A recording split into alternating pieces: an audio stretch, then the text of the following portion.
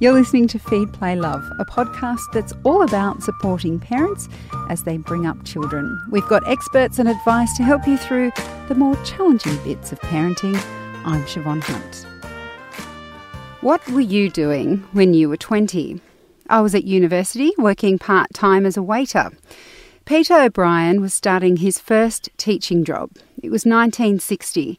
The school was in Weabonga, 2 days' travel from Armidale, and he had 18 students aged between 5 and 15 years old.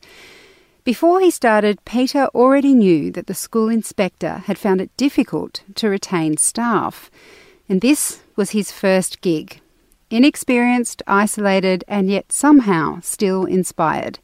Peter has written about this experience in his book, Bush School. Hi, Peter. Welcome to Feed, Play, Love. Hi, Siobhan. What were your first impressions of Weabonga? The first impressions were a bit mixed. It was my first time out of the city. I'm a city boy, always have been, even for the 2 years that I was at Weabonga. I still thought of myself as a city boy. So my first impressions were pretty mixed. I found it to be very isolated and very remote, much smaller than I had hoped it would be. Set in the mountains, so quite beautiful in terms of its geography and setting. But I was a bit bowled over at first by the remoteness and the isolation. And then I felt a sense of alienation, and I'll explain that to you a little later. But yeah, I was looking forward very much to working with the children. I was looking forward to being a teacher in charge and having 5 or 6 grades all at the same time. But the location was just daunting. Do you remember your first day at the school? I do, very, very clearly. 60 years ago seems impossible, but I remember it very clearly. My first day in the school was actually on a Saturday.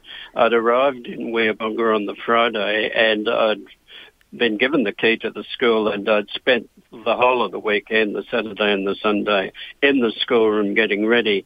But the first day with the children was the following Monday, and I can remember that very vividly indeed. It wasn't at all like I expected. And what happened? Can you describe what it was like? Well, there were 18 children that were brought along by various parents to be enrolled. There were some 13 boys and 5 girls. The oldest was a young lad of 13, nearly 14, sir, as he said, and the youngest was a 5-year-old, just turned 5, a little boy. And after the parents had left, I was looking forward to having the children with me, but they weren't there. I couldn't find them. None of them had come into the schoolroom, and so I had to go and find these kids. And I did find them, of course. They were all there in the schoolyard, but the schoolyard was an acre or more in size, and they were scattered about the schoolyard. They were doing their best to avoid me at that stage. It took a while to gather them in and to get them settled down and to get them relaxed enough to start to have a sensible and happy discussion. And how do you assess education at that point? Like, where were they at, and did you have a big job ahead of you? I had been informed by the inspector, who was in Armidale, which is quite a way away from Weabonga. Not that far geographically, but to travel to Armidale was a day and a half. He had warned me that the standards that the kids had been able to reach in the school were not as high as he had hoped, and he had also warned me that he had found it very difficult to keep staff at the school, that there'd been a frequent turnover of teachers in the place, and that had had an impact on the children's education and performance, and so they were somewhat behind where the inspector had hoped that they would be. And what was their attitude to learning? You mentioned that they were kind of running away from you that first day. Did you have to convince them it was worthwhile coming to school? No, not at all. After we'd joined together in the classroom and they had settled down a little, I just asked them to talk about themselves, to tell me what it was that they'd been doing over their holiday break, what they enjoyed doing, how they spent their time, and so on. And they began to break down some inhibitions or shyness that they had. They began to talk quite well. So after a while I asked them what they wanted out of school, and they all hopped in to tell me they wanted to be there with their friends. One of the great things about a small school in a small country village is that it brings children together from all the surrounding properties, and they get to spend time with each other that they wouldn't otherwise do. So being at school was quite attractive to them. They liked being at school, they liked their friends, they wanted to be there. When I asked them why they thought they were there apart from friendship, they said their parents had instilled in them the knowledge that they were there to learn. Their parents had emphasised the kids were there to work and to learn.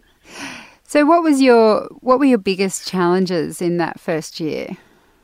The biggest challenges were simply the amount of preparation I had to do, just being ready each day for so many different groups at such different levels in each of the curriculum areas. So it took a lot of time and a lot of work, Siobhan. I was there from very early in the morning. I tried to get there just after 7 and get ready for the day. Now, getting ready for the day meant, for me at that stage, 6 years ago, preparing the board. You wouldn't do that now, but that's what it meant then, preparing the board, preparing all the activities that were going to take the children's time during the day. And then after school, the children left at 3:30. I'd be there until it was dark. I'd be there till 5 o'clock in the winter or 6 o'clock or 6:30 in the summer. That was the biggest challenge, just the amount of time and the amount of preparation that I had to put into it so that the children were best served by me and I was helping them in the best possible way I could. That doesn't leave much time for leisure, it doesn't sound like. And you're a city boy in a small country town. What was it like being part of that community? Because everyone would have known who you were. Yeah, but I didn't know who they were. It was not easy. I have to tell you that the first couple of months in that community, I was not involved in a community at all.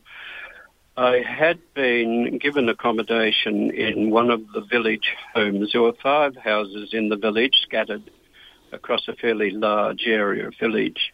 And I'd been given a bed in one of those homes. Now, the bed happened to be on a veranda, and the bedroom had been constructed by the landlord tacking up some tar paper across the veranda posts. I don't know whether people know what tar paper is anymore, but it's a heavy paper impregnated with asphalt to make it waterproof. So my bedroom consisted of a veranda with a bit of tar paper on one side and a bed. That was it. Wow. Nothing else. That was it. And I had my meals always on my own. There were children in the home that I actually had in the school, 3 children in the home, but I never sat with them to have a meal, and I never sat with them in the evening just to chat or to spend time together. I never spoke much at all with the landlord, Laurie, who was the master and father of the house. I spoke occasionally with Jill, and she gradually opened up a bit to me. But the first 2 months, I was literally almost on my own. Why do you think that was? There was a sense of poverty in the home, and it was real poverty in that house. And they had taken me in because no other family in the village or on the surrounding properties would take me in. So the only way that school could be open was for Laurie and Jill, my landlord and landlady, to give me a bed. And that's literally what they'd done. They'd given me a bed. But they were very unused to having someone, a stranger, living in their home, and they were both very confronted by that, so they were not at all outgoing, not at all in any way communicative with me. And the remainder of the village I just hadn't met. I hadn't had an opportunity to meet them apart from when the parents came that very first day to deliver their children into my care. I hadn't seen most of them again for 8 weeks. It sounds really lonely. It was very lonely indeed. And it was not only the loneliness that was getting at me, but all that Laurie and Jill could provide in terms of meals was rabbit. Oh, goodness. So it was isolating and it was challenging in terms of diet and feeling of goodwill and so on. It was a most unpleasant time in my life. The only thing that kept me going, Siobhan, were the kids. So that kept me going. But at the end of 2 months, I knew that I couldn't keep it up. Something had to change. And I decided that if something didn't change by the end of the first term, then I would seek a transfer to a school where life could be better, or I would resign from teaching altogether. And so what happened? Fortunately, things did change. I say in the book that the stars realised. Something happened. First thing that happened was that I met a pair of septuagenarian pensioners, as I call them, Percy and Ethel. I met Percy and Ethel. They lived in one of the village cottages, but I'd never met until one late afternoon when I was walking home from school. Percy attracted my attention and we introduced each other. And then I went into their home and we enjoyed each other's company 2 or 3 times a week. For the rest of the time that I was there. They were just delightful.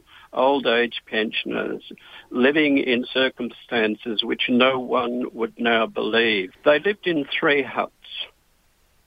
They were tin huts, and that's literally all they were. They had been built in the 1890s, so by the time I got there, they were 70 years old and they were falling down. They had dirt floors. They were not lined. They had no ceilings.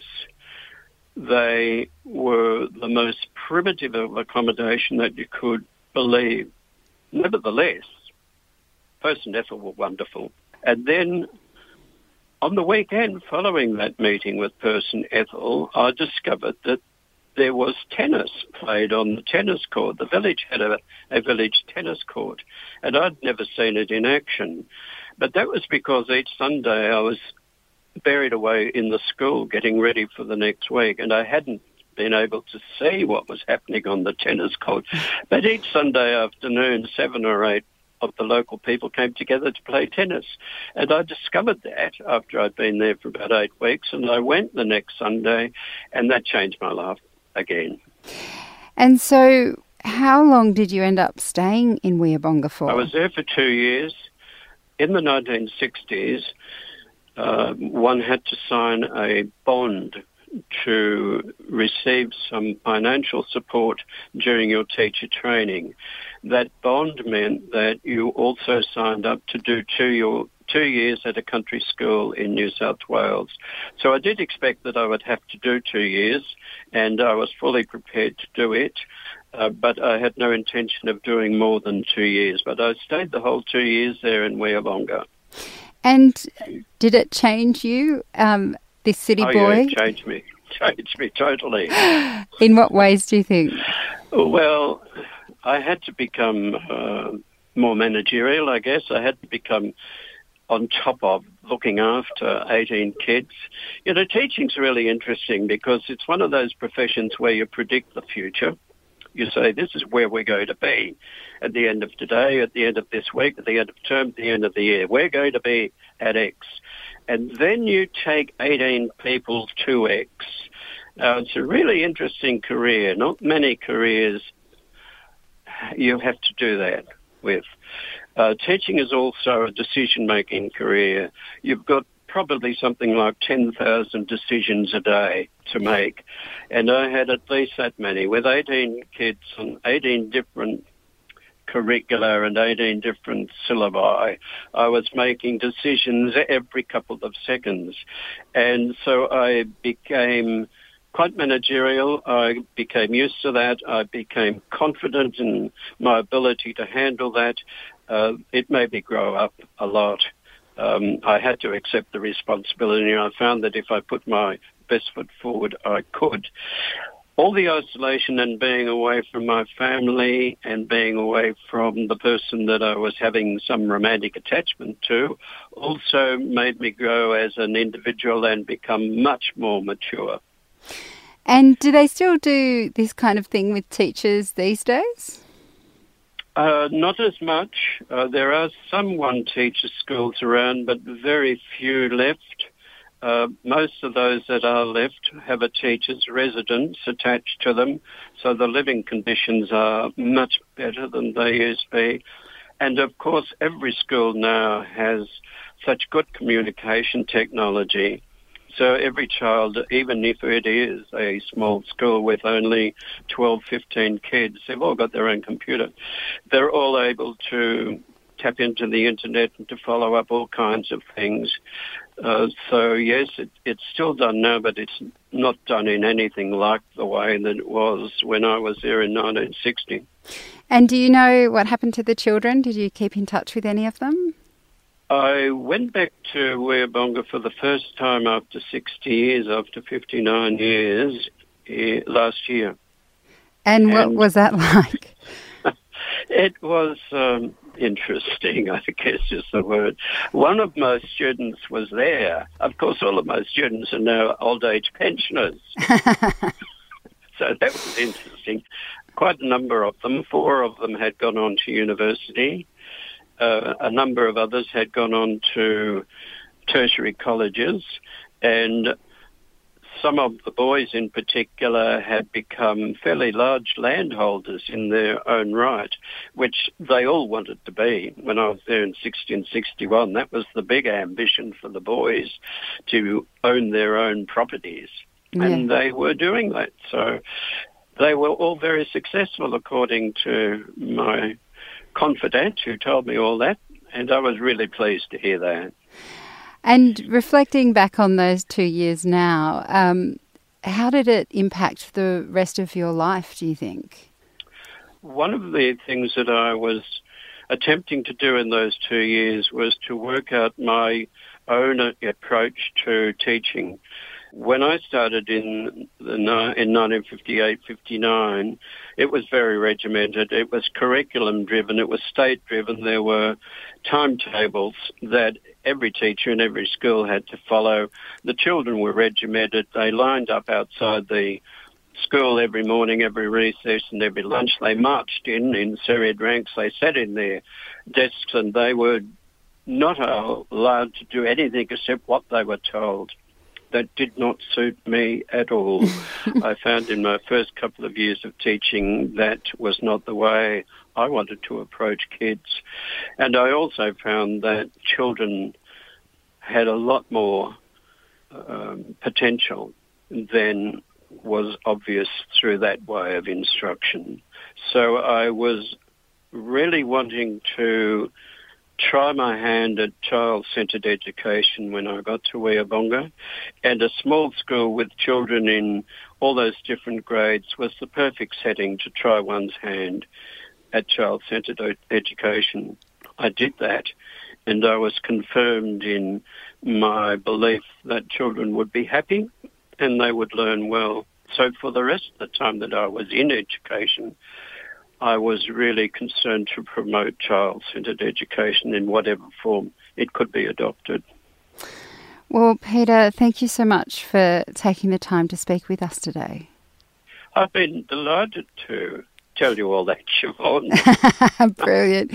Well, take care. And if people are interested in the book, it's called Bush School, and we'll pop links in the notes of the episode. Thank you, Peter. Thank you, Siobhan. Bye. That was Peter O'Brien, author of Bush School. Feed, Play, Love is a babyology podcast produced and presented by me, Siobhan Hunt. I'd love to hear from you, so if you'd like to get in touch, email me at feedplaylove@theparentbrand.com.au. See you next time.